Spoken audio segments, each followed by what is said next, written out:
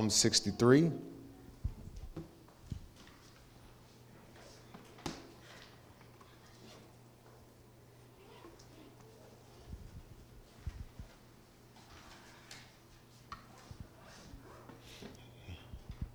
When you got it, say amen.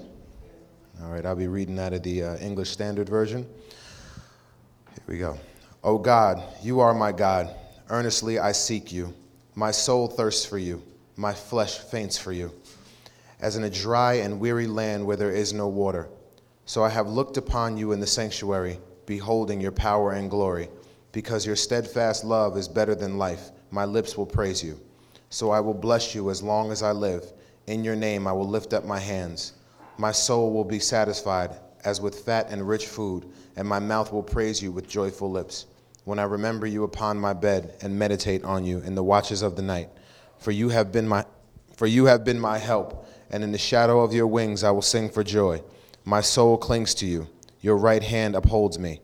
But those who seek to destroy my life shall go down in the depths of the earth. They shall be given over to the power of the sword. They shall be a portion for the jackals. But the king shall rejoice in God. All who swear by him shall exult, for the mouths of liars will be stopped.